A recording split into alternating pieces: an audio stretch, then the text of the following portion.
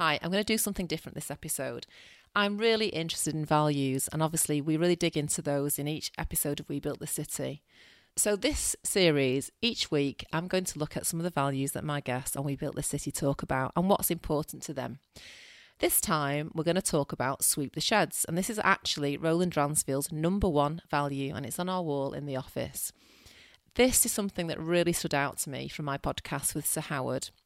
At 16 years old, he started his first job as junior clerk at the Manchester Corporation in 1971. And on his very first day, he rocked up at the town hall with his new briefcase, and he recounts how he expected to be shown to an office with his name on the door. He very quickly realised that that wasn't going to be the case. And the first job he was given that morning was to wash the teacups before the council meeting. He realised very quickly that his ambition was far greater than that, but to get there, he needed to wash the teacups. He was appointed the Chief Executive of Manchester City Council in 1998. He carried on washing the teacups with pride, knowing that doing the small things was part of what made Manchester City Council able to do the big ones. So, Sweep the Sheds is taken from a book called Legacy by James Kerr, which is about the New Zealand All Blacks. And he talks about that no matter how big their win, after every game, once everyone has finished celebrating in the changing rooms, which they call the sheds, they ask everyone to leave and they personally make sure that their changing room looks as great as when they walked in it.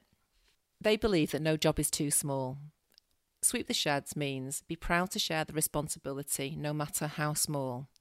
So the All Blacks don't believe it's anybody else's job to clean up after them, and that their attention to sweeping the sheds and to making sure that their environment is as good as it can be reflects the same dedication and commitment they show on the field. And it's no fluke that they are the most successful rugby team in the world ever.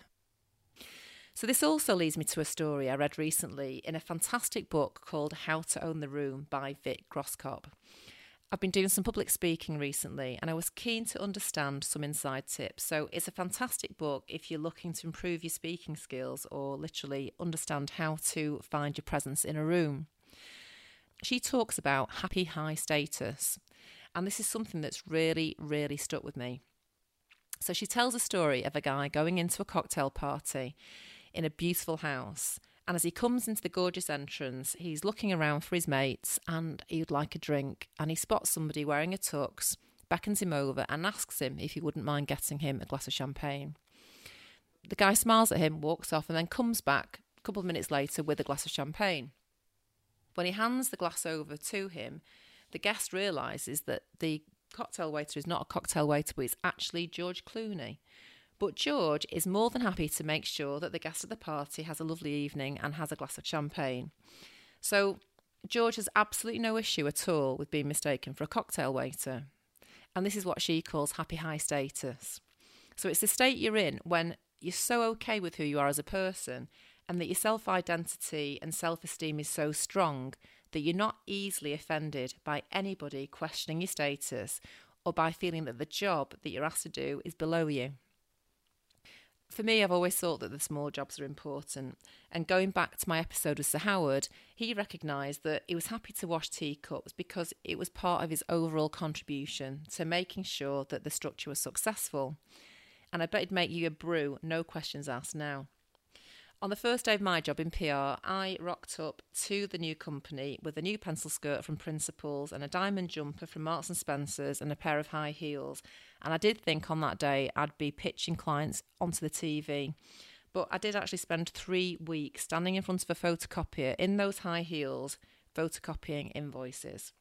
But that taught me about margins and billing, and I quickly understood how you make money in a PR agency. So for me too, no job is too small, sweep the sheds. On my podcast with Sir Howard, we talked about getting a big break, and we both realised that there probably isn't such a thing. We've just both been prepared to do the small things every day, because those are the things that always lead you to the big stuff. So Know Your Value this week is actually about not thinking that your value is too big to do the small stuff. Just sweep the sheds. On the next episode of We Built This City, you're going to hear the current Chief Executive of Manchester City Council, Joanne Roney, OBE, and I bet she'd wash the teacups and make you a brew too.